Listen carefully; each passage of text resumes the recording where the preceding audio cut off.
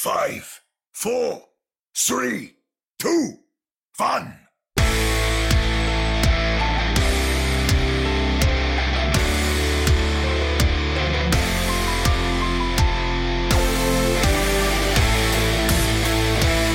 Welcome to another episode of the Ready Set Pod. Blah. I'm so rusty.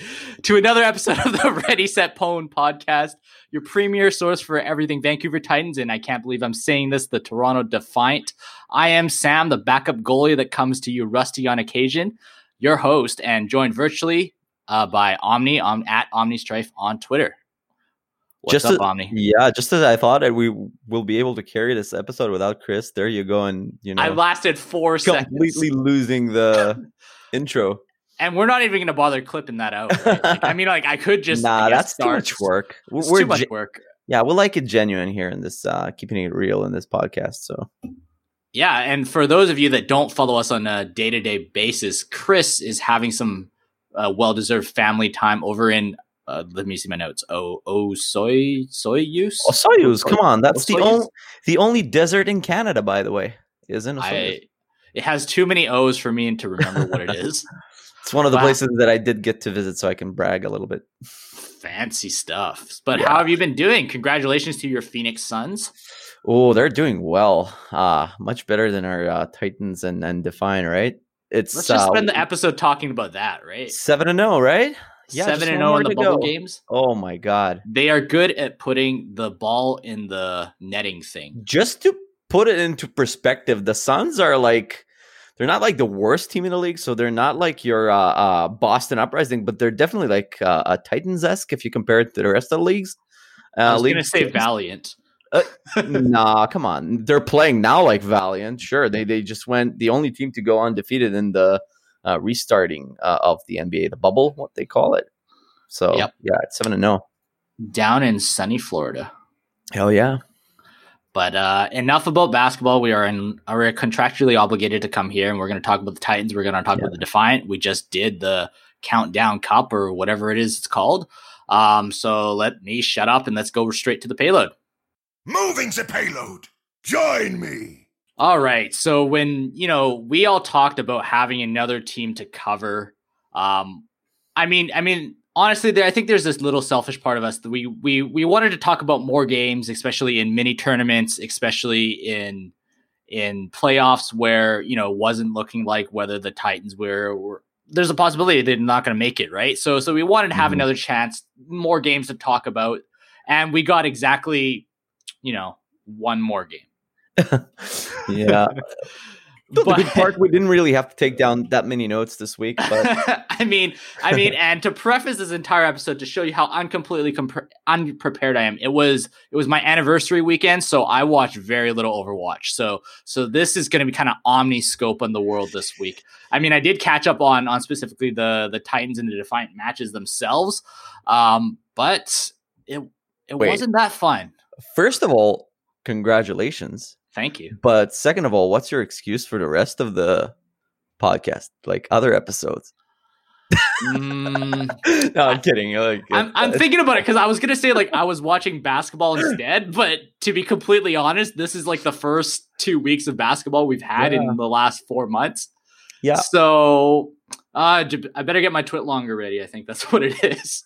Yeah, well, the first match between the Titans and the Reign was definitely the shorter one. There's not much to talk about there. What did you think of that? I didn't really expect that when we did preview the match. We didn't really think there'll be a victory for the Titans, but it was even shorter than I anticipated it to be. Well, it was longer than the Shock match. It felt like an eternity compared to that. Oh my God. But I don't know. I feel like our expectations of the Titans have dropped considerably from the point in time when I had said that we were never going to lose another map again. But I don't know. Saucy looked good. Yeah. Well, you know what? At least, like you said, it wasn't close to what we saw versus the Shock. It actually felt like a bit competitive in some of the maps. But yeah, we started, I think, in Lijiang Tower, and there was the wacky Sim Junk composition in Lijiang Tower. It's a very favorite composition to see in there, and we actually opted to do that as well. And they brought out Saucy on the Sombra instead of playing the Sim Junk, and fights were super messy, just like in previous like Atlanta and Vancouver matches. Both of these teams are very messy, so it wasn't surprising. But just like in the previous matches, Atlanta won most of these, even when we were getting opening picks, and that's what the annoying part to me. We seem to be getting like good opening picks, especially Shockwave is the one that normally gets those, but there's no follow through, right? Then and I think it's really on that first map when we like, I guess our point of view is whatever Overwatch League controls. But it really felt like we won the fight when we got like, I think it was like 2 or 3 picks. It's all blurry now because it feels like an eternity ago, honestly speaking. But like we got the first couple picks and then they got the point anyway. Yeah. There was this, and another problem that you normally see from the Titans is sometimes they overcommit to ults in fights. So they, even if they lose a battle, they kind of lose the war in terms of economy. And that tire at the end as well, like the 5K, I think we went into the teleporter. That was kind of a yikes moment. But yeah, we lost Lijiang Tower. Numbani, the second map, was a little bit closer. Shockwave again got some opening picks, and Vancouver has a very nice attack. Saucy gets like 3 picks, and that was the moment for me where I saw like, wow, this guy is actually pretty good even on the Genji. But we still push, and we pushed pretty well on that map. We're looking great. Again, I'm hyped. I'm saying to myself, oh yeah, it's going to be a good map this time. Here we go. Dalton and Shockwave are clicking again. They're looking good. We nearly get 3 with 4 full minutes. And, well, we know what happens sometimes when Vancouver gets a little bit way too much time. And I'm saying it like with quotations, with too much time. But we saw it once, and we see it here again. This is where Atlanta stabilizes, and we can't really use those 4 minutes. I don't know what you want to call it. Pick your excuse. I have a whole collection in here. It could be confidence. It could be momentum. It could be synergy. It could be ping. I don't know. Anyways, 4 minutes just blown out of the window. And we're Vancouver fans. We always have excuses ready. We can't be too good, right? You just don't do it. Just, let your foot off the gas, because it's not going to help us eventually. So anyways, yeah, we can't get that third point. On our defensive round, Atlanta, they put Saucy on the Mei that we don't really see that much in this meta, and it works really well. It seemed like we were really surprised by it, and KSA gets picked off and walled off. It also looks like our team got kind of demoralized from that, awful not really awful, but when you have 4 minutes to push just like 50 meters on a payload, it seems like it kind of demoralized the team, and they played with much less heart than before. And then that C9 at the end is kind of like a culmination, the cherry on the top to finish. Well, I feel like we even in like our short time just talking about the pandemic season, like we've talked about this kind of like 5-minute hold from the opposing team like 3-4 times now. Yeah, it's like a pattern. I don't know what that is. We should like label it, find a term. It's like we literally run into a wall or something. Yeah. It's like self-sabotage. I don't know. It's probably something mental. It's something that the coaching staff needs to somehow address. I don't know. Yeah, maybe take them all to Chuck E. Cheese's or something. Yeah, true. That's a good option. Map 3, Anubis. Well, another thing that the Titans really like is when they're down 2-0, kind of like dial it in. So unless it's like the Paddle of Canada that really gets Wolf's blood at least boiling, normally when we go down 2-0, we don't really look that well, and they just opt for the sweep in a way. But wait, we bring out our trump card in the Shockwave Echo, which also looks to work. They almost get the point, but then that made me so mad. Yeah. Yeah, it was very frustrating, but it seems like we can't really play the Winston Zarya dive that well, Well, unfortunately. I think part of not even unspoken. I mean, we've talked about it all at this point, but Shredlock was feeding again. Yeah, I mean, it's not like I don't know. Maybe there's not enough support. Maybe the play style around that divey Winston Zarya is not really working well. Well, at least the good news are when we preview the next week's matches, that there's no Zarya anymore, so they can't really play that style. I don't know.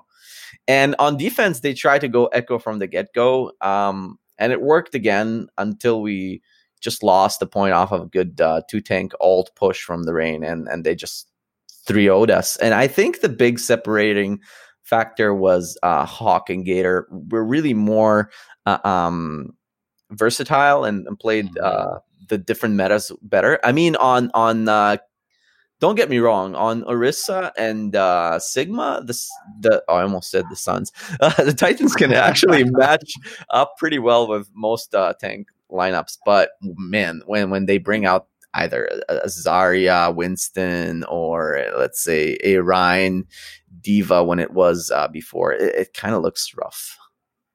Yeah, it's like any cohesion that they have in that two shield approach with the Zarya and Sigma kind of falls apart.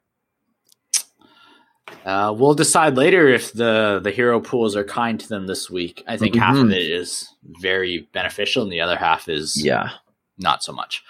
But yeah, that's it. The Titans were done like dinner, and then we moved to the Defiant Gladiators, which, if I recall, like I think both of you were pretty strong on the Defiant being able to take this. Yeah, and they were close. They had a winning condition.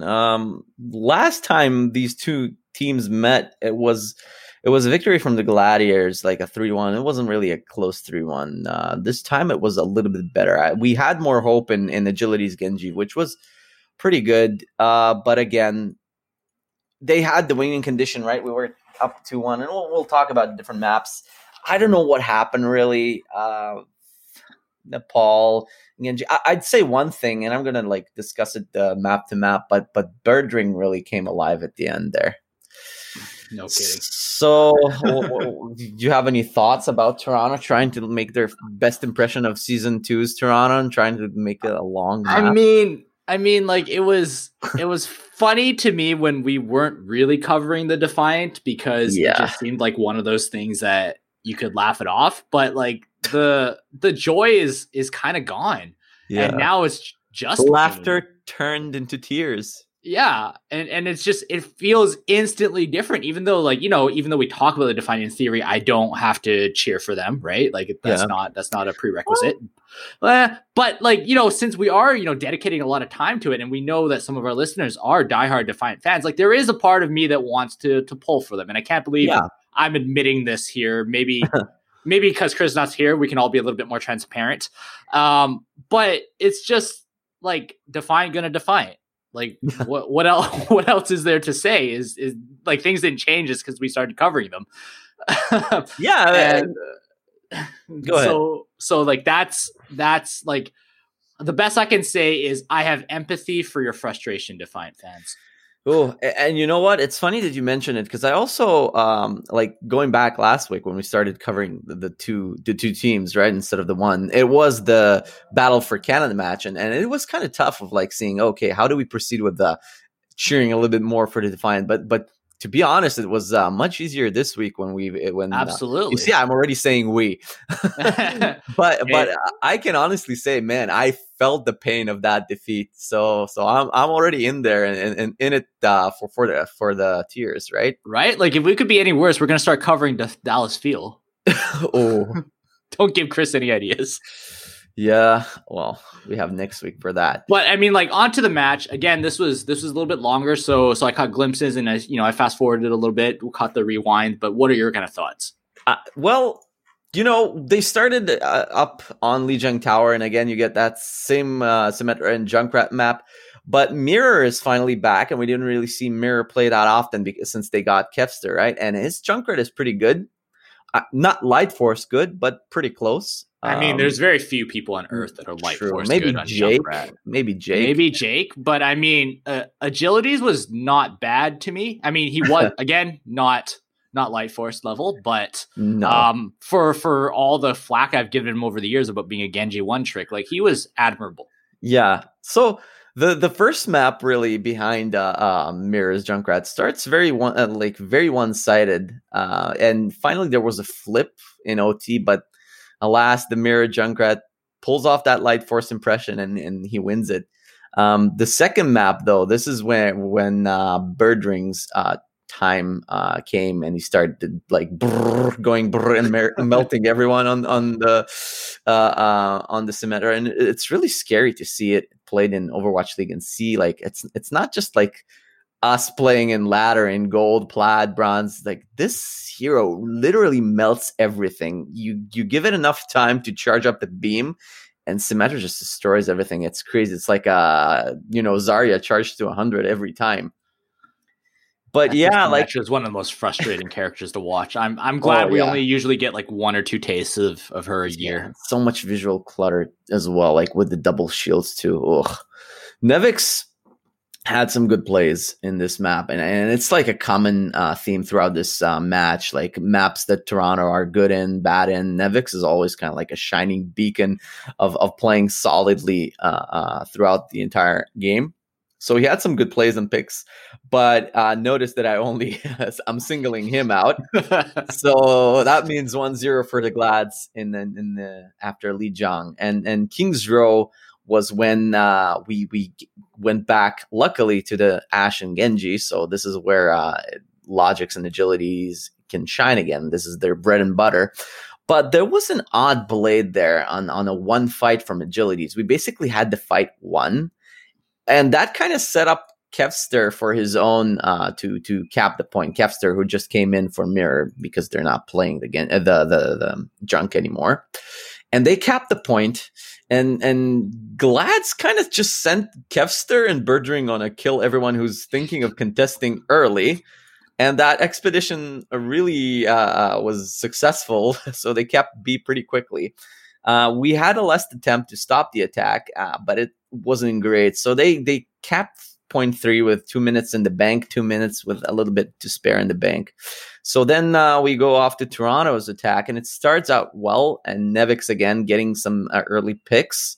How can you even get like those early picks so well on the Sigma instantly? I don't know. I can play old tanks. It's because they were always hanging out with Choi Obin. Yeah, I don't understand this character, but he's really good. If you want to get good at Sigma kids, watch Nevix. Don't watch Choi Obin because that guy is like that. What that guy do, you won't be able to emulate. So you won't even understand it. Yeah, it's different animal.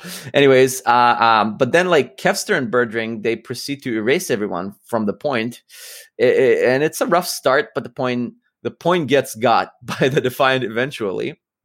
And they proceed to win like 2 additional fights behind, again, Nevix's great Sigma play. And Logic's Ashe is also working out pretty well. He had a good dynamite there to cap point B. And then there's a last push and then a great supercharger and blade combo, which we see a lot happening in this meta. And time to make saladiators. So...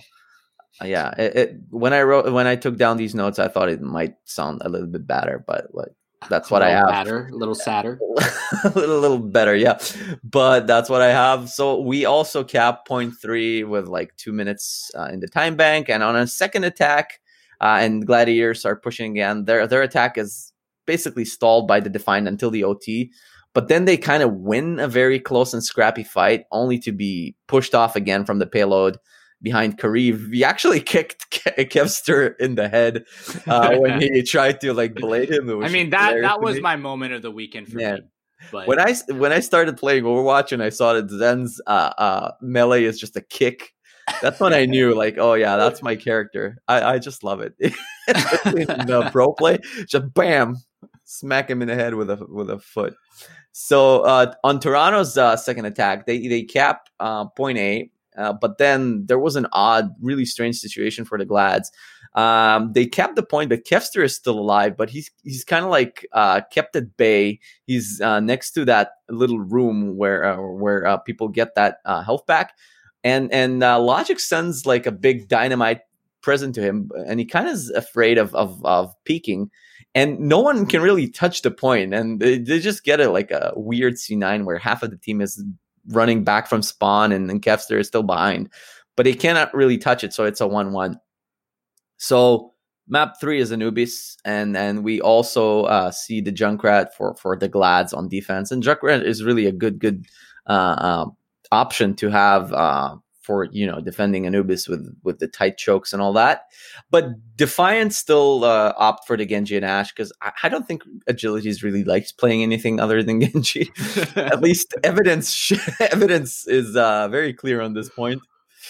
And eventually they do get it in the third push. That's the one that gets Toronto the point, and there's a nice bongo blade at the ready for the push onto 2. So you might think, oh, we're gonna get it easily, but it's very messy actually.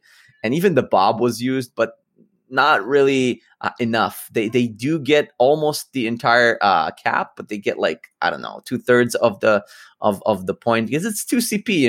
It's tough, and Glads hold off the attack. It doesn't matter. You got 2 picks, so what? That's very cute. But here they come with a Tracer and a Wrecking Ball, and yeah, we as Titans fans know how crazy 2 CP can get with that Volskaya map that we had last time. But so they didn't really get the second point. But on defense, Toronto doesn't really opt for the Junkrat. They still go for the Genji Ashe, and it's a wise decision as it works for a decent amount of time. And there's actually less than 20 seconds to go on the clock.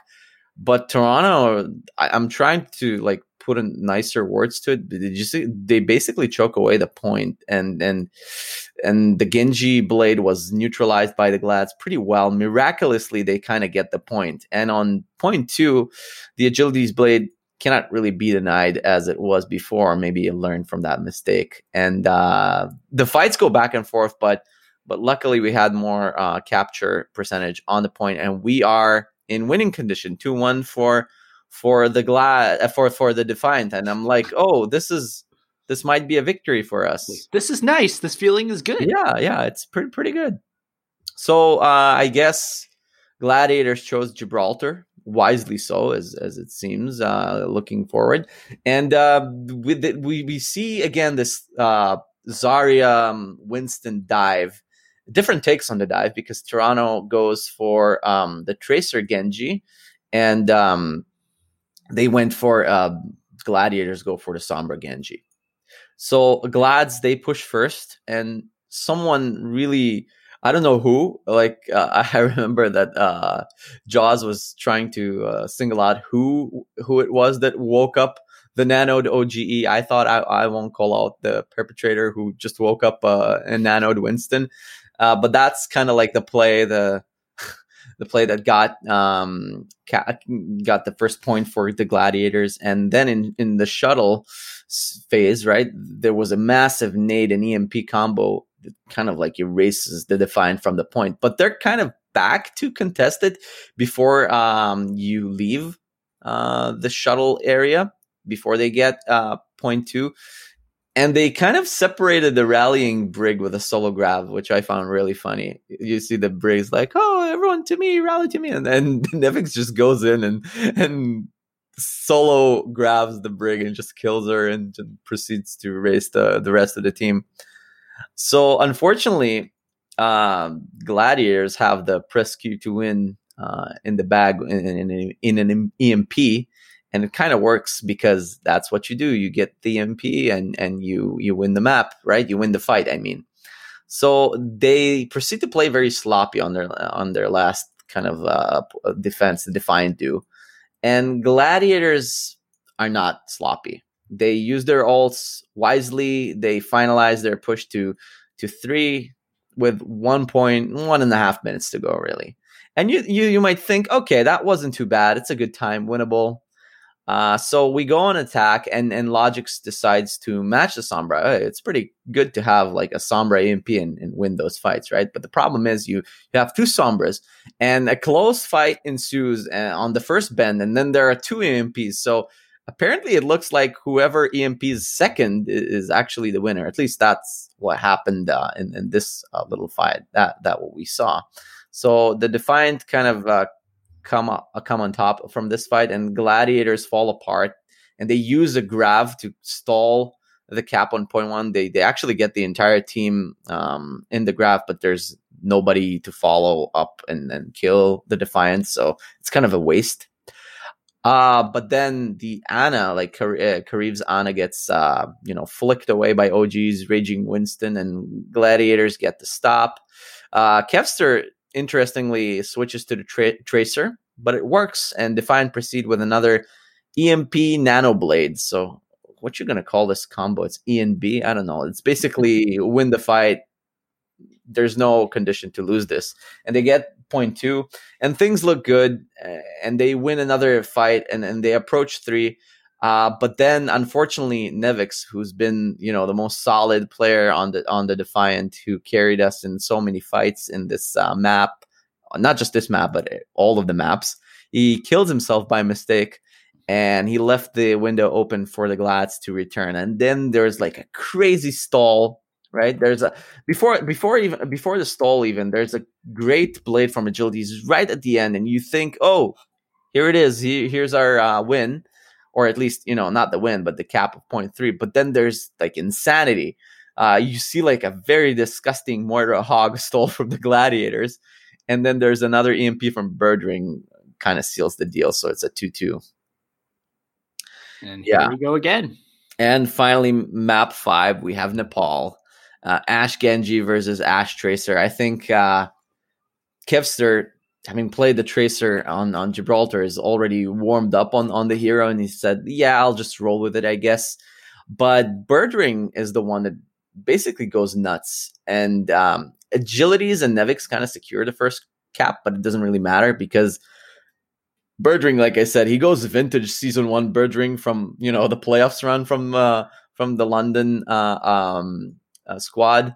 And we talked about it in previewing this team. If Birdring can, somehow play like he did before, and he kind of gets a little spark in him that makes him basically untouchable on the Ash. Also great positioning there on if it's hard to say where, but basically the other side away from the Mega.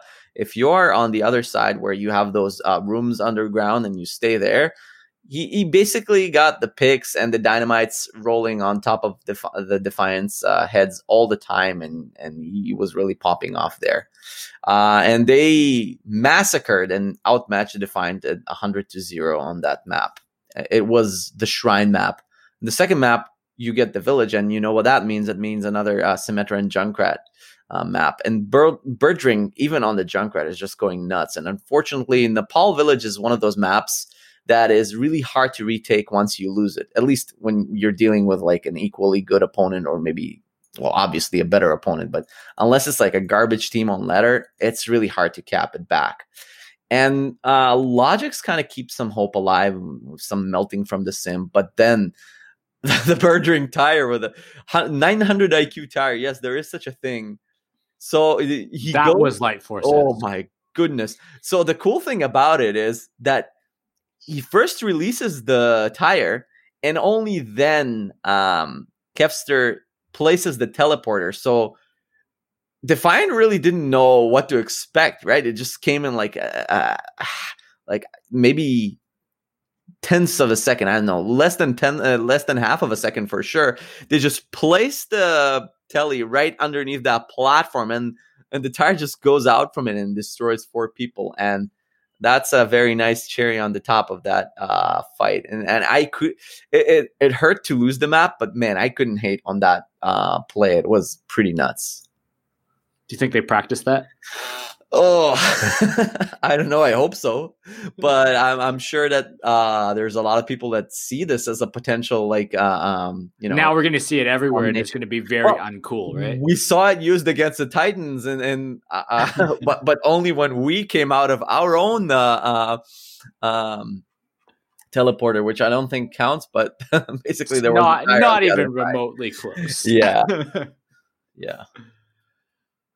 But I mean, a disappointing loss. Yeah, that's the end of it. But like, I mean, I've done my fair share of ribbing over these 3-2 Defiant losses, and last year with the 4-3s or whatever. What is it, right? Because I firmly believe that when a game is that close and it comes down to clutch or kick, that it's not about skill anymore, right? Like it's not like.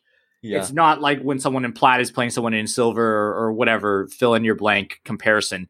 Like they are on the same level, and it's a matter of determination. It's a matter of effort. It's a matter of who wants it more and who's, has that extra 2% to give. But the Defiant are constantly on like the wrong end of this. So like if you're management, if you're coaching, like what is it that they can actually do to remedy this over a long term? There's always a little bit part of me, and I don't say this against Agilities or Logics, that always wonders like, okay, would Surefour have made a difference? Right? Like I know they practice lots of different things and things like that, but when we talk about veteran leadership, consistency, all the supposed intangibles, like you think of a guy like Surefour. So from that perspective, is that an answer? And don't be mistaken, Surefour's been down the end of these 3-2 and 4-3s too. So it's not like he's coming in some kind of saint. But like what else is there? I don't know. It's hard to say because, like you said, it's not a question of skill anymore. Especially when you're not playing San Francisco Shock in here. Like the Gladiators are not that much greater than Toronto are, and they have been plenty of times on that receiving end and as like for sure chokes a lot too. But I don't know that, especially that fifth map, because they lost Gibraltar, right? They are the ones who picked Nepal. So and they played atrociously on that map. I'm not really sure what happened. Maybe they didn't expect some of the looks that they had gotten from the Ash Genji or the Ash Tracer at the start. And maybe later they just didn't practice the Orisa Symmetra that much, but it didn't look good. Maybe there's some miscommunication issues. I don't know. It's hard to I could say anything right now and people will be like, it could be that. Yeah. So it's very much like, don't get me wrong. All of this is pure speculation. Right. Not we're not hinting anything, but it's just, from our vantage point, it's frustrating. Yeah. It is. And I mean, we've been watching 2 games deep of the Defiant. So I wish it were a little bit closer, especially there at the end, because they have they have some clutch factor. They did show to be resilient in their match against the Titans, right? But I don't know if it's a good measurement. I'm not really sure. But I mean, like we could easily be saying the same thing about the Titans as well, where the games they're right there and then they lose, and we throw out our bag of excuses, right? The inexperience, the ping, the this and that, the time zones and whatever. And it's the same in across sports. There's always these teams that once they get a little bit comfortable, they kind of give it away. Yeah, maybe it's a lack of confidence. Maybe they need to practice more late game maneuvers, so to speak. Yeah, they should just hang out with Baby Bay. Yeah, maybe that guy has confidence in spades. I don't know. Yeah, maybe you just should trash talk the opposing team. Maybe not be nice. Maybe do some tactical crouches. Try it out. Couldn't do harm, right? Yeah, I don't know. But I mean, that kind of set the end to supposedly our Countdown Cup. We put 2 teams in the mix, and we lasted till Friday afternoon. But before we kind of hop over to the fray to talk more about the Countdown Cup and the results that we kind of already know, just some other kind of off-server notes about both the Titans and the Defiant. So first, I think we'll kind of talk a little bit about I don't know if I want to call it bad news. I find the whole thing annoying. So to skip a little bit into the fray, I think by now all of us know Harry Hook. He said some really dumb things to someone in the direct messages in a different Discord channel. Basically gets let go. And I think the official term is player misconduct. I'm not going to repeat what he says, nor do I want to debate whether it was stupid or not. It's just stupid. It's misogynistic and et cetera. And I think where we kind of draw our attention to is, afterwards he, as Chris would put it, and I'm quoting him, is he describes it as a tone deaf apology on Twitter. I called it a non-apology, kind of like, sorry, I'm not sorry. And whatever. Again, I don't really want to spend time debating his point of view. But to make it more relevant for our podcast, both KSA and Shockwave clicked like on the tweet, which kind of put Titans Court at least kind of split down the middle. With there's some that are really upset and justifiably so, and then there's the other side that says like, so they clicked like. What that doesn't mean much. I think where we stand on this is pretty clear. We've been here from day one. We don't think misogyny has a place in esports, in sports, just in general. I mean, like, keep in mind, all of us are married, middle-aged dudes playing video games. But I guess for me growing up, and I'm probably speaking for you, like there's just a general respect there, right? And I think one of my many passions myself is like, I like seeing more diversity in esports. Right. And one of the most exciting things for me is like, it's true. Maybe there's athletic advantages when it comes to things like a basketball or a hockey, but like, I just don't see any reason why like 5 years from now, the best Overwatch player in the world is not male. Like I just don't see it, as long as, the scene is creating opportunity for non-males to flourish. But I mean, like that's my mini rant. Chris had his own mini rant on Twitter. But I think where I'm going to just kind of highlight it is Ryan Nicholas of the Canucks Titans Surge organization popped into Titans Court, and I'll just quote him. Their response is, "The Titans do not support or condone misogyny by any players or staff. We are speaking to these players to ensure they understand how liking something like this, no matter the intent, can be perceived, and making sure that they are educated on this issue. We have a robust set of programs around employee conduct, and we have many tools and supports we can call upon when needed." Right. So that's the story, just to catch everybody up. I don't know about you. Like, honestly, I hate stories like this. Not because like I want to dodge them or I don't think we have an opinion. Like, it's much like the Defiant 3-2s. It's just frustrating.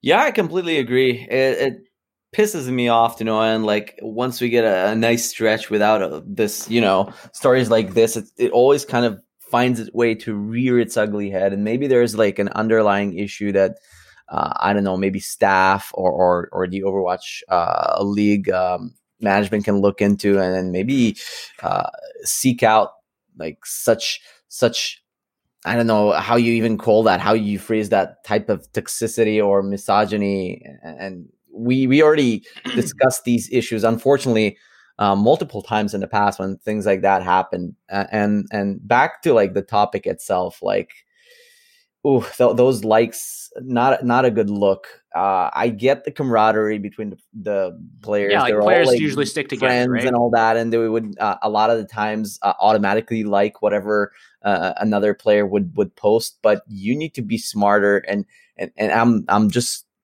giving these players the benefit of the doubt, which in my eyes you should earn first. But like, you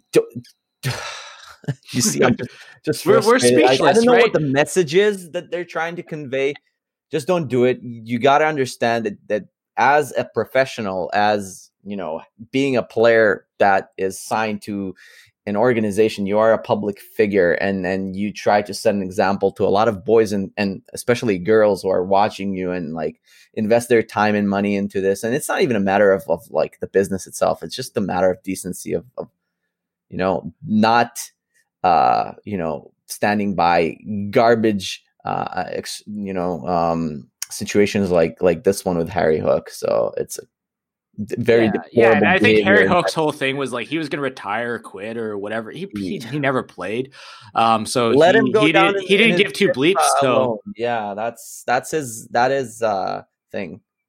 He wants to go out, and don't let the door slam on the way out, right? So and I mean, like I know there's going to be people that are listening to us, or people who follow us on Twitter, or maybe even players who have seen our response and go like, "Yo, these dudes are overreacting again."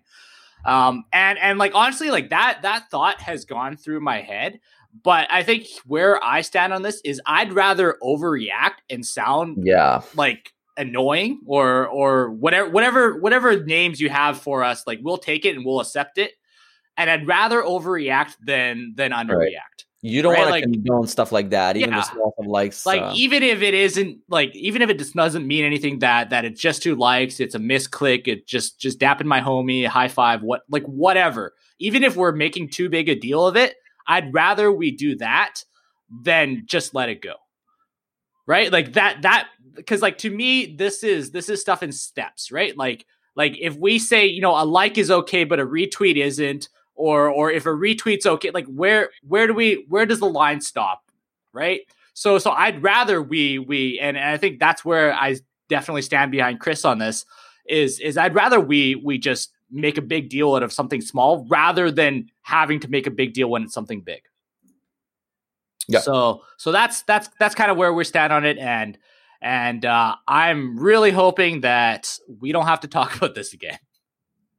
But on to some funner times, though. I'm going to talk about a very non-toxic team because, it's all kicks and giggles there. But the Titans have announced the Titans Takedown, which is going to be an Overwatch tournament where the winners get $2,000, and I think that's cash or a check or e-transfer. I don't know how it works. 6 jerseys and an opportunity to get headshot by Shockwave on Widow. Ooh.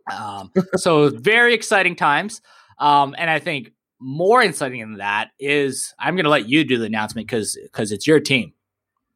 Yeah, we're trying to get a bunch of people together, and everybody's welcome. We're still not there. We have 6 people, but it's really 5 people because Light Force can't really participate in the first match. So if you are a willing participant or an Overwatch player, it doesn't matter what role you play or SR you've got, we're here to just have fun. Hey, if you ever saw our previous matches as the Ready Set Potent squad, we didn't really do too well, but hey, we had a lot of fun.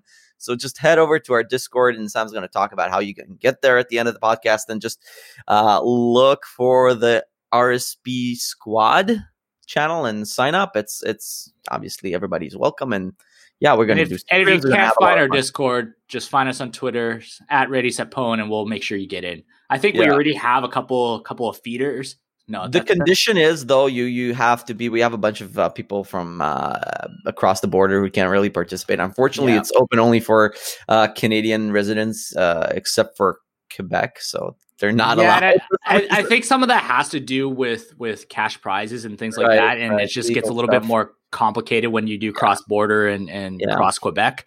So I do understand it. Hopefully for the folks down below that do listen to us, maybe there's something for them in the future, like a COD tournament or something. Oh, that was a low blow. But yeah, like I actually want to know, like what strategy are you going to partake?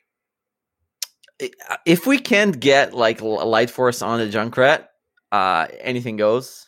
I think if honestly, worst case scenario, you can't get a 6th, you just have Light Force sign in and be Junkrat and spawn. Then I think that intimidation is going to have a tremendous impact. I think we can go all the way. Yeah, and I mean, right now it looks like there's 2 teams pending. So I mean, you're a top 3 squad, my friend. Whew, that's pretty good. Yeah, so we're gonna look forward to that, and I think we're gonna keep you updated. The tournament's gonna go on supposedly for the next month. I think pending how many teams actually sign up and get in the qualifiers and stuff like that. So we'll be sure to update you. But if you're listening to this and you want in, heck, if there's enough people that want in and we want to build a second team, we can do our best to organize that. I'm not gonna jump ahead, but we're here to have a good time. Yeah, we're going to play some Overwatch. There's a lot of good guys on the team already. We have Schmidtstorm joining. We have D-Bakers. We have Michael. Yeah, it's going to be a nice squad. Yeah, I think you need some more shooters, though. Definitely.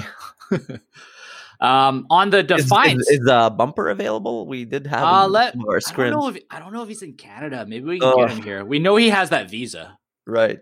Let me ping him on BattleNet. But on the Defiant side, they've been doing up to something really cool too. So the players and the coaching staff decided to do kind of impromptu. They basically had about a day's notice where they said, "Hey, actually, it's really creepy when I retell the story." But the Defiant's official Twitter was kind of like, "Hey, like if you're a fan of us, like send us your address and we'll come visit." I think that come visit part made it sound super creepy. But they did actually arrive with players, with fully mask enabled photo ops, and they gave them some t-shirts, some signatures and stuff like that. So it was good to see them out. Like I think I in the couple of pictures I saw Logic, Surefour was there. I think Agility's Mangachu and some other guys too. But that kind of led me to think, like, for those of you that are listening, if the Ready Set Pwn team was to visit your door, one, would you give us your address? And two, who of us would you actually want us to visit, and whose autograph do you want? So we need you to kind of tweet at us, because Chris loves nothing more than when we do an episode without him, and he thinks he's going to fire all of us. So we need those interactions. We need that Twitter engagement to come in so we can prove to him that we've done our part.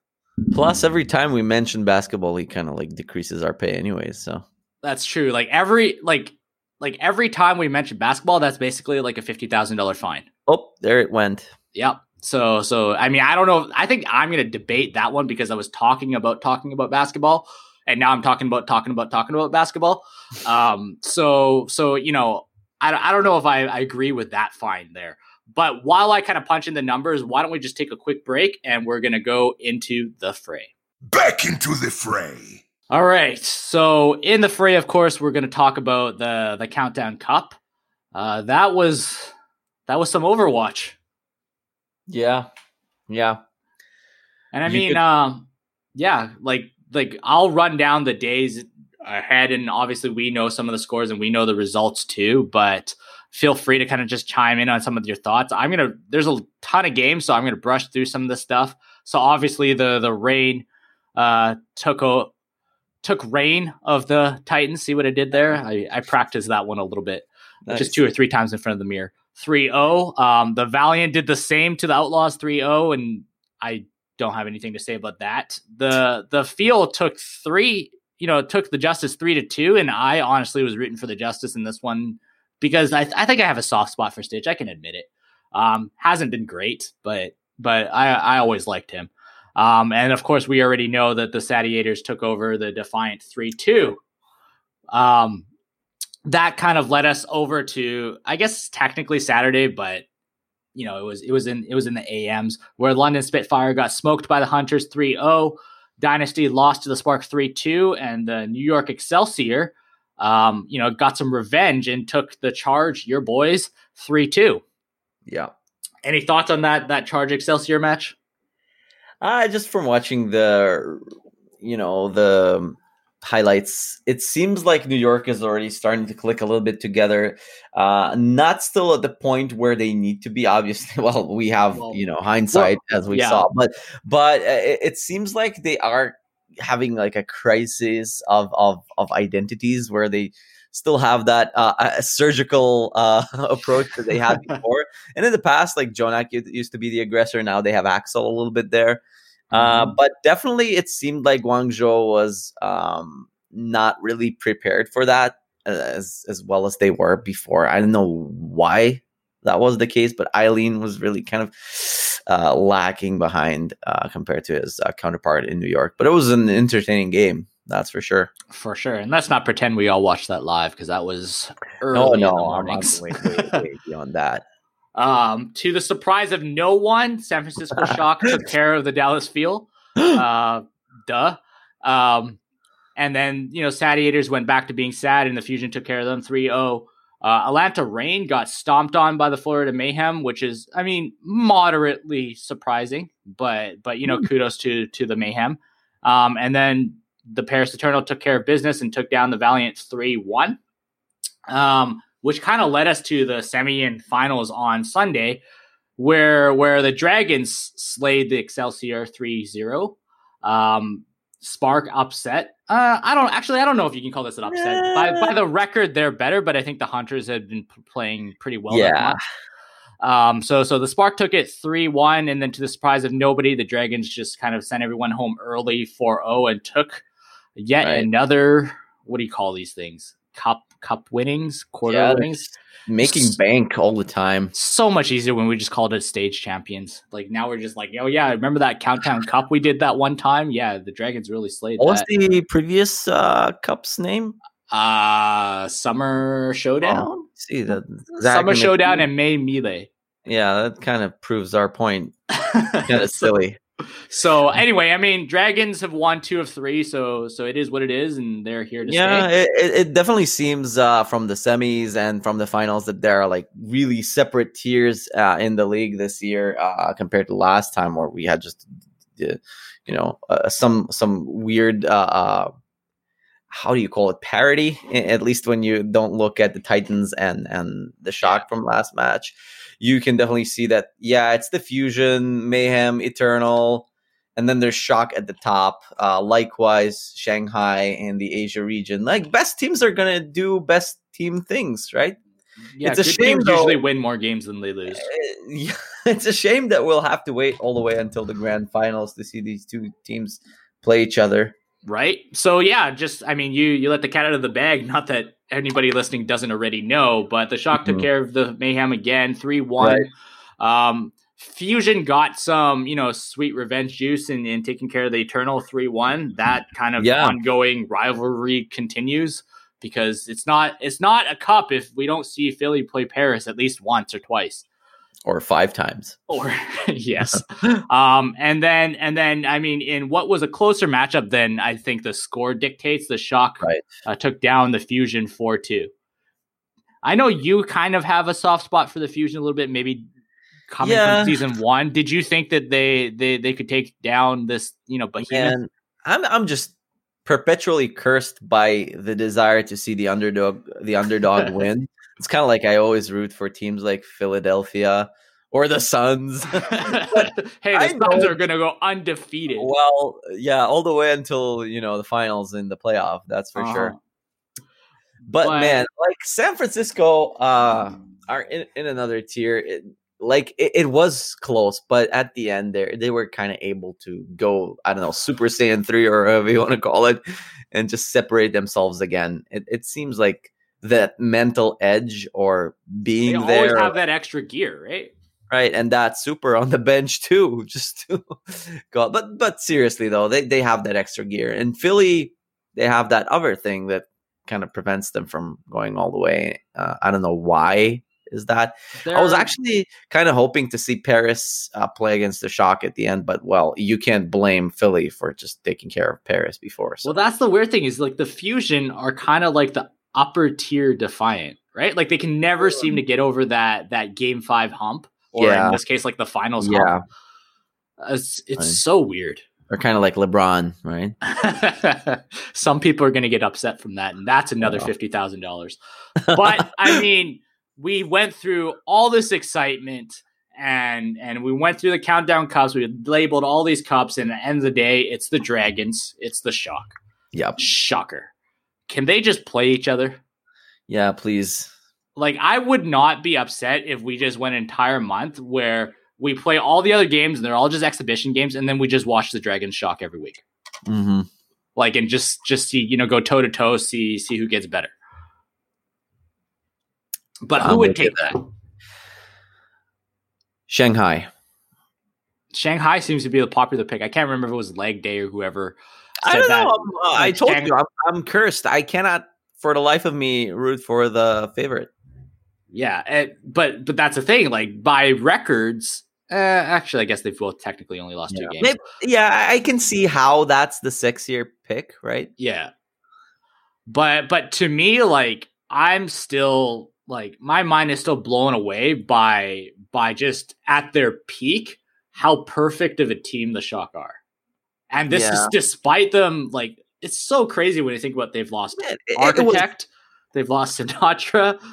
I forget who else also left, but like it's insane. Yeah, I mean, you can't be mad at like the commentators, but it was frustrating to me to see them like watch that map. I think it was Anubis, and they're like freaking out. Wow, this Twilight guy, he's pretty good at Overwatch. Yeah. Oh well, I almost had to make you have some editing and bleeping, but you know what I mean. Yep. Yeah, of course. Words were spoken that will not be spoken on this podcast. It's an MVP candidate. Mm-hmm. I like to think he was the runner-up, but we'll talk about MVP candidates in just a second. So hold that. Oh, a good segue. I didn't even plan that. Oh yeah, it's like. But before we do that, let's just talk a little quickly about, we're back to our regular season. What do we call this? Angry August or what are we calling it? Just regular season games. Augmented August. I honestly like, and it kind of saddens me to say this, but like I'm kind of done with the regular season. Like it's not entirely Overwatch's fault, but just through the ups and downs and this and that and the different cups and like, let's just get to the playoffs and let's get to what matters. Even if our boys aren't in it, like I don't mind.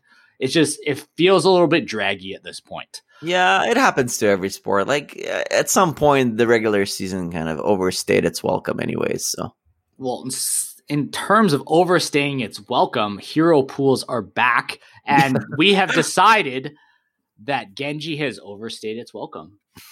Mm-hmm. Why do you hate fun? I don't know. It is good for the Titans. I'm not going to lie, but there's this meme with the monkey looking nervously at the screen and just looking away.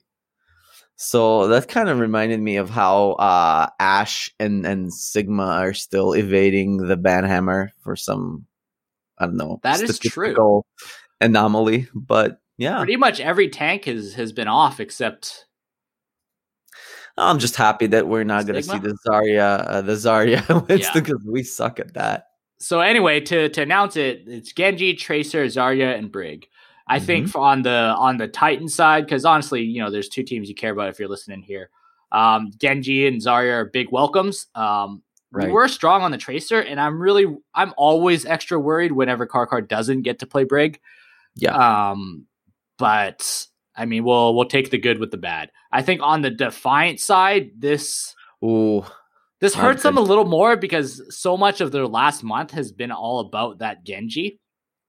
Maybe it's time to bring Surfer back then. Perhaps, but I think they also weren't very strong on the Zarya, and they haven't had a strong Zarya since who's the guy that plays for the Fusion nowadays? My name's blanking, but yeah, since pretty much the beginning of last year. So I don't think they'll be too Fury? Not Fury. Now it's bothering me. He plays DPS for them now. Ivy. Ivy, yeah, that's who I was thinking about. I really liked Ivy's Zarya, and I'm allowed to say that now that I'm no longer Toronto Defiant's #1 enemy. But yeah, I don't think they'll miss Zarya much like the Titans won't miss Zarya. And the Brig means maybe we're going to see more Rocky Kariv instead of like the cruise control. Yeah, definitely. It's time for the Zen to make a comeback. Sounds good to me. So in terms of matches that are coming up, the Spitfire are going to play the Dynasty. Let's not pretend. I don't think either of us are going to watch these. Maybe a little bit of the highlights. Just, we won't remember talking about this either. The Titans actually have 3 matches this weekend. And that is not a typo. I think a big part of that was like Rostergate when we didn't play for what felt like a pandemic in itself. The notorious back-to-back-to-back. Yes. So Titans are going to play regular season matches like their scrims, basically. So I hope you're getting your sleep, Rolf. It's going to be a long, long weekend. So they'll start things off by playing the Mayhem on Friday. And then following that game is the Feel versus the Gladiators, in which I don't think anyone will watch again. But I feel pretty confident about the Gladiators taking this one, just with everything we've come to know about the feel. And yeah, I'll stop talking there. On the Asia side, New York's going to play Seoul. Shanghai's going to play London, and then everything's cool there. And then we're back to Vancouver playing Dallas. Winnable? Yeah, I mean, they are looking actually better since all the turmoil with DK went out the door, but I think it's winnable. I think this is extremely winnable, and this the time to experiment with what the meta is. This is where I'm going to throw out that 3-0 again. I'll just leave it out there now. And then Boston's going to play the Gladiators, and then the Shock are going to rematch with the Fusion. And I think if we're looking for exciting high-end Overwatch, that's going to be the game to watch. I meant to pick one. To pick that one. Well. Yeah, you picked Uprising Gladiators, and I was about to go into this whole segment of like, okay, well, what's going on with you? The matchups are pretty interesting if you like break it down by the role. But no, actually, I was trying to pick. You like purple, you like blue. Yeah, good colors. Good colors, and it's always a fun time when you get to say Punk on air. It's like, oh, Punk, why didn't you kill that guy? Yeah. Jerry, go get Punk and get him to come back. Jerry's the only one who is getting picks there anyways. So. So on Sunday, we have the Dynasty. Didn't the Dynasty already play the Spitfire? Yup. I thought you might have typoed, but no, Omni doesn't typo. The Shock play the Defiant Tier. That might be a tough go. The Mayhem play the Valiant, and then the Titans get their revenge gate with the Rain. So I mean, there's 4 matches that our boys are playing respectively. So I didn't bother picking other games to watch. But I mean, let's kind of run through these fairly quickly. Mayhem, Titans, what are you looking for? I'm looking for a competitive match, really. I don't see a way for us to win this. I hope Mini Runaway? Not really. I feel like Florida they had a slowdown somewhere like 2-3 weeks ago, but they're now back in their stride.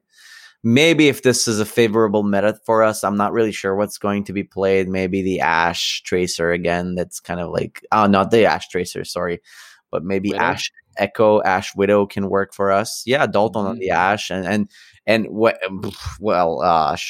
on the Widow is pretty nuts. But with our tanks being able to play the Sigma Orisa, I'm like really looking for scraps here against the Mayhem. I don't think we have a chance. Wow. Luckily, here come the fuel that I do think so we're gonna feel bad on Friday, and then the fuel are gonna bring our spirits back up. Yeah, I think it's not a 3-0 necessarily. I'll take the safe Cowards 3-1. The 3-1, the gentleman's sweep, maybe. Yeah. What about the San Francisco Shock Defiant match? 3-0 for the Shock.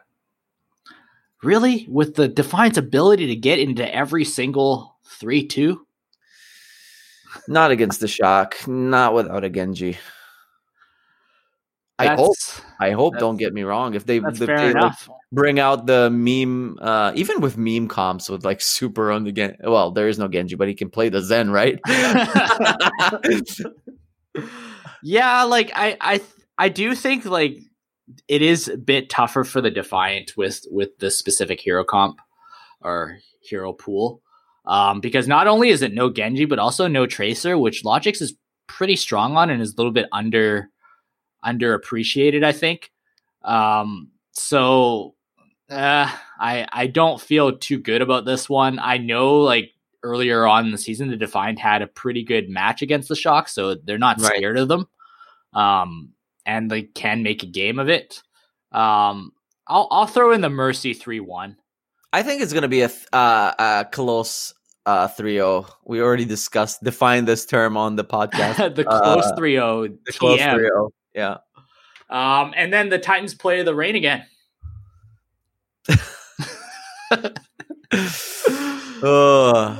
Silence speaks volume.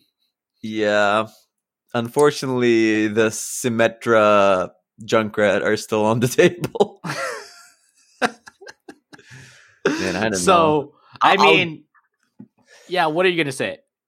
I'll hope for a 3-2 for the Reign. Hope for a 3-2. Yes, is hoping a prediction? Isn't every prediction is kind of like a partially hopeful?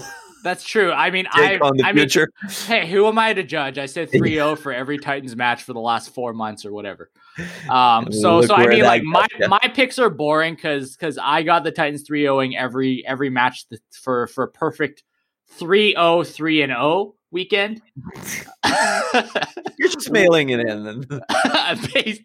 Hey, don't let our listeners know my strategies. With the Shock taking the Defiant 3-1, and then I think you got a 3-0 for the Mayhem. 3-1 for the Titans with the Feel. Yeah. And 3-0 for the Reign, as well as a close 3-0. It has to be mentioned. It's a close 3-0 for the Shock. No, yeah, close 3-0 on the Defiant. Yeah. You aren't even going to bother saying it's a close 3-0 for the Reign. Yeah, no, that's not the one. I'm actually anticipating a 3-2 for. Sorry. Yeah, 3-2. yeah. No, 3-2. I misspoke. A little bit a braver pick here. I misspoke, but I mean, like, you're kind of right to. I think you seem pretty high on the. I could stop the sentence there. But you seem pretty high on the Mayhem, and I think rightly so, because the next segue that I want to talk about is MVP finalists are finally out. Mm-hmm. It's a lot longer list, which I honestly think is a little bit more anticlimactic. I think that, like last year, they should have just stuck to 5 people and kept it at that. And honestly, like, here's one thing that I really didn't like about the MVP candidates last year is they picked more than one player on one team. Yeah. When they picked like both Sinatraa and Super, like how can 2 people be the MVP of the team? Like, you can't agree if you can't even agree that there's a single one person on that team that's your most valuable, then like you know, like, that just doesn't make any sense to me. But It seems like they've doubled down on that kind of strategy, because if I look down the list, and I'll announce the list in a second, there's 2 players on the Fusion, 2 players on the Shock, 2 players on the Charge, 2 players on the Dragons, and then 1 each for Paris and Florida. Yeah, there is kind of like a canceling out thing that people normally talk about when you look at traditional sports. Like in the past, you wouldn't give the MVP to anyone on the Warriors, right? You have your Stephen Curry and KD situation. Like, that's kind of like how I see the Shock. Maybe it makes more sense with a GOATS meta where there is not one player who stands out above the rest. But I kind of agree. Maybe Overwatch does have a place for like more than one player from a team to be nominated as an MVP. But maybe they should have like at least made the list a little bit smaller. I mean, Carpe or Alarm. It's hard to say, or Troy Hoban. Just pick one, right? Just give Troy Hoban his MVP and be done with it. So anyway, I'll read the list. So from the Fusion, we have Alarm and Carpe. From the Shock, we have Troy Hoban and Violet. Mm-hmm. Guangzhou Charge is Krong, and I can't pronounce Krong because he has a 0 in his name. So I keep getting thrown off by that, even though I have no problem reading Violet, which makes no sense. Yeah, I was just about to call you out on that. And Eileen from the Charge, and then Fleta and Void for the Dragons, Exy for the Eternal, and then Yaki for the Mayhem. So we didn't really, conference call this before, but you think Troy Hoban takes it? I think so. I like it for some of the rookies to appear in here, but I think it's time to address the phenomenon that is Troy Hoban. Has been an MVP candidate in every map he ever played in this game. Yeah, I would double down with you on that as well.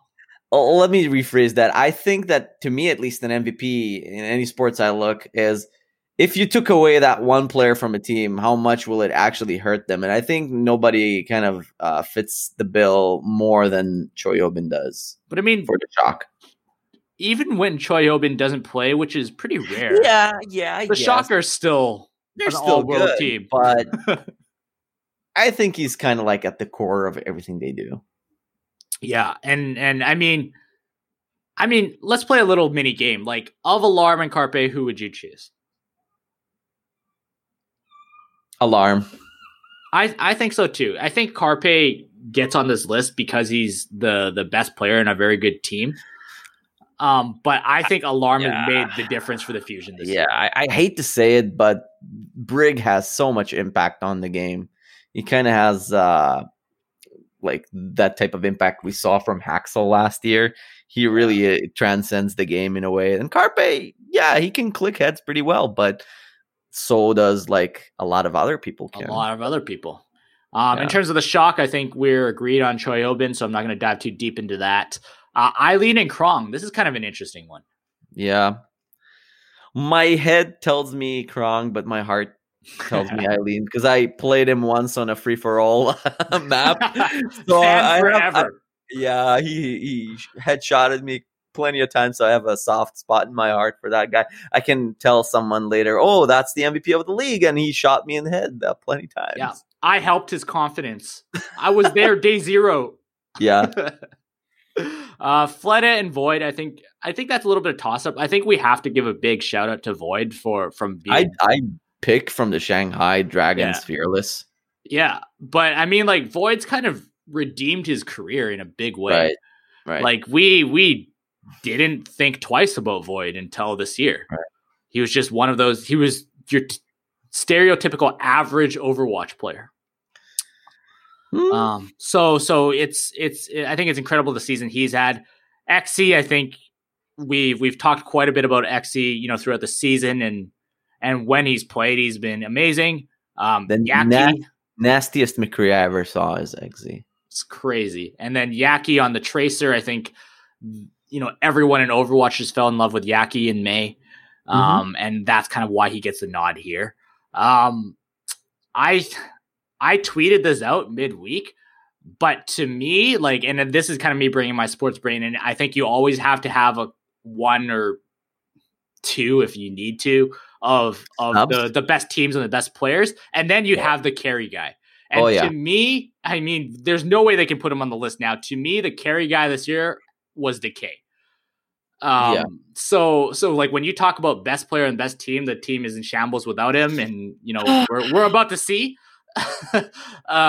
Like I don't know. You guys talked a lot about it last week, so I don't want to harp into it, but I think there's even like a better example for a carry that was snubbed in this nomination. Go ahead. Devin Booker. Yes, Devin Booker should be Overwatch League MVP. Yeah, hell yeah. It's like crazy DPS. He's actually a really good gamer. So for those of you not talking about, Devin Booker plays on the Phoenix Suns, Omni's favorite team of all time. He's also a streamer for, I think, unofficially with FaZe. And he does COD and he does 2K pretty well, I might add. And he's also really good at shooting the orange thing into the netting thing. But yeah, like to me, Decay is my MVP of this cursed season, and it makes sense that he doesn't have a team. So I look forward to see him in the finals somewhere, which actually leads us to, and this is a very long episode. So kudos to you if you're listening to us still, is that the Overwatch League has announced roster construction rules changes for the 2021 season. But like oddly enough, it also heavily affects the 2020 season and specifically the playoffs. So we're going to link the show notes and we'll probably share it in Discord and Twitter and all that kind of stuff. But I kind of want to focus on the 2020 playoff impacts more so than 2021 changes, because I think we're still going to have an off season. We're going to have plenty of kicks and giggles about talking about that when the season's over. Because as you know, there's no off season in Ready Set Pwn. Nope. So, but in terms of the 2020 playoffs, I think one of the big significant announcements that I feel like so far there hasn't been much to be talked about. It got announced earlier today on Tuesday, is that teams are actually going to be available to sign free agents from now until the end of the season. And I think even players that, their contracts have been ended, if I'm not mistaken, and I might be mistaken because there's a lot of words here and Sam don't read good. That once the teams have been eliminated and their contracts have been fulfilled, they may be even be able to sign on with other teams in the playoffs. So there's very specific reasons. And I find this quote kind of funny because it says from now on until the end of the 2020 Overwatch League season, if a team has a player retire, become unavailable for play due to COVID, or elect not to travel, that team may sign a free agent to replace that player.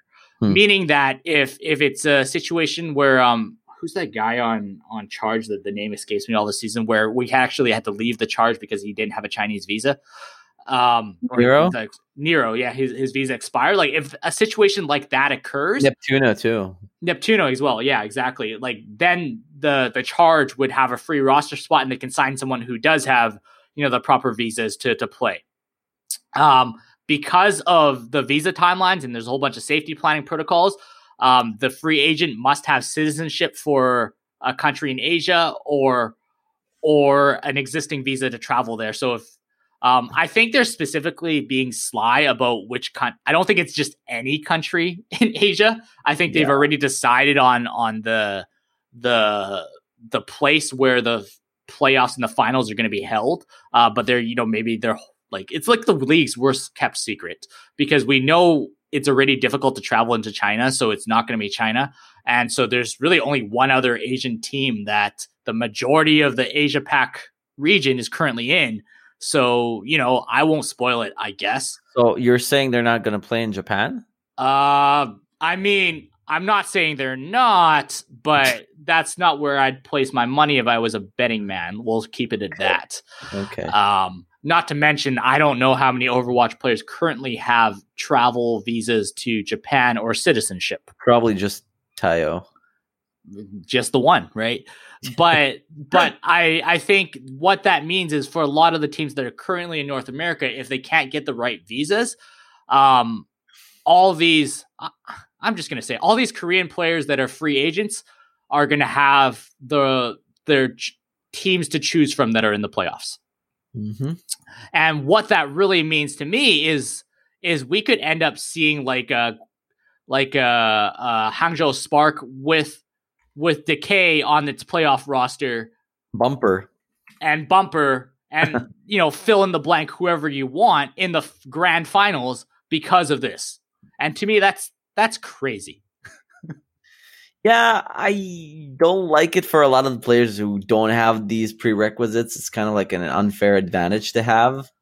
It might give the teams a bit more flexibility, but in some ways it also gives, makes things way more ambiguous than they have been. And then it kind of makes it all much more uncertain for a lot of the players who are still, in Overwatch or invested into Overwatch. We saw a huge exodus to another game, and kind of like I'm afraid that Overwatch is like kind of doubling down on that. Like, oh yeah, you don't want to play Overwatch anymore, fine. And unless you have like a Korean citizenship, it's kind of like, okay, it's going to be tougher to find an opportunity for you going forward, at least in this playoff. Right. What like to me, like it's a little bit confusing because I know the grand finals are going to be in Asia, as they say. But what if we want to continue the Ping King Wars, right? Like if the Titans are in the finals, and I don't even know if that's still mathematically possible, but you just got to sign Devin Booker and like KSA wants to play from home. Like who's to say, like, why should we stop him? Yeah. Right. If they can't travel to Asia or anywhere else, like, so like, I mean, if the player chooses not to travel and chooses not to play, I think that's a very different situation. But I just don't completely understand this. I think this throws all our predictions, if they haven't been already mashed to pieces, out even more, because like we can foresee, like, I don't know, like what Tayo's situation is. What if from now until then Tayo becomes the MVP of August and he can't go to Korea? Like, and all they've been practicing are Genji blades from Tayo, and their whole construction is around him, and he can't play. Like, I think, like, I understand the reason for this. I think because of COVID concerns and like, I think we've seen how a lot of professional leagues are starting to react. Like, they're not just going to stop the league because someone gets sick now. They've had enough experience on how to deal with it. But to me, unless I'm understanding things incorrectly, like, this basically throws every team into some sort of strange bubble. Yeah, and we probably are getting a lot of things incorrectly. There's no Light Force in here to, keep us. Yeah, the at guy bay. that actually reads. So we just make ridiculous assumptions, but Like everything with a big grain of salt. I mean, like, I'm foreseeing like a bumper Sinatra team with Decay on New York Excelsior because they sign everybody, right? Yeah. And those guys aren't even going to play. They're just there because they want to bolster their bench. Right. They just want to split the prize money between more. Hey, man, got to feed the children. So this is the end of a super lengthy. Actually, it's not that bad. I think we're solid, maybe 80, 85 minutes in. Episode. Really exciting times. Lots and lots of Overwatch and lots of Titans games this week, and a little bit of Defiant games this week as well. And I'm not just saying that because we're based in Vancouver. We literally have 3 Titans matches this upcoming week. And we also threw in a little bit of basketball. So how are you feeling about this episode? It's been fun. I liked it. I love these episodes. Like, no leash, no like whips. Yeah, no snarky talk back when we talk about basketball and blah, blah, blah, dead to me. So, I mean, if you guys liked this episode and you want to let Light Force know, be sure to give us a 5-star rating on, I think it's like iTunes, or I don't even know the instructions because that's not the part of the job I'm good at. I'm good at talking about basketball in an Overwatch podcast. And please specifically call out this episode. Yes, this episode, I want the name Devin Booker in there. DEVINBOOKER. Like, I don't care what else the rest of the review says. Like, it just has to have that name in there. So Light Force needs to know. But leave us that 5-star review. If you're not on our Discord already, do I even remember the short code? I think it's discord.io/readysetpwn. So exactly the way you would spell our website. If not, you can go to readysetpwn.com and you're going to find all the details there. And if you are a, high level DPS player, like, we want to talk to you.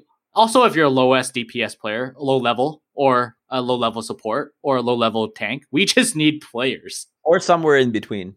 Yeah, or somewhere in between. We also accept those. We will accept anyone that wants to log in and play with us. So, I mean, I'm out of breath. Any last words that you want to let the listeners know? See the shots that I took, wet like a book.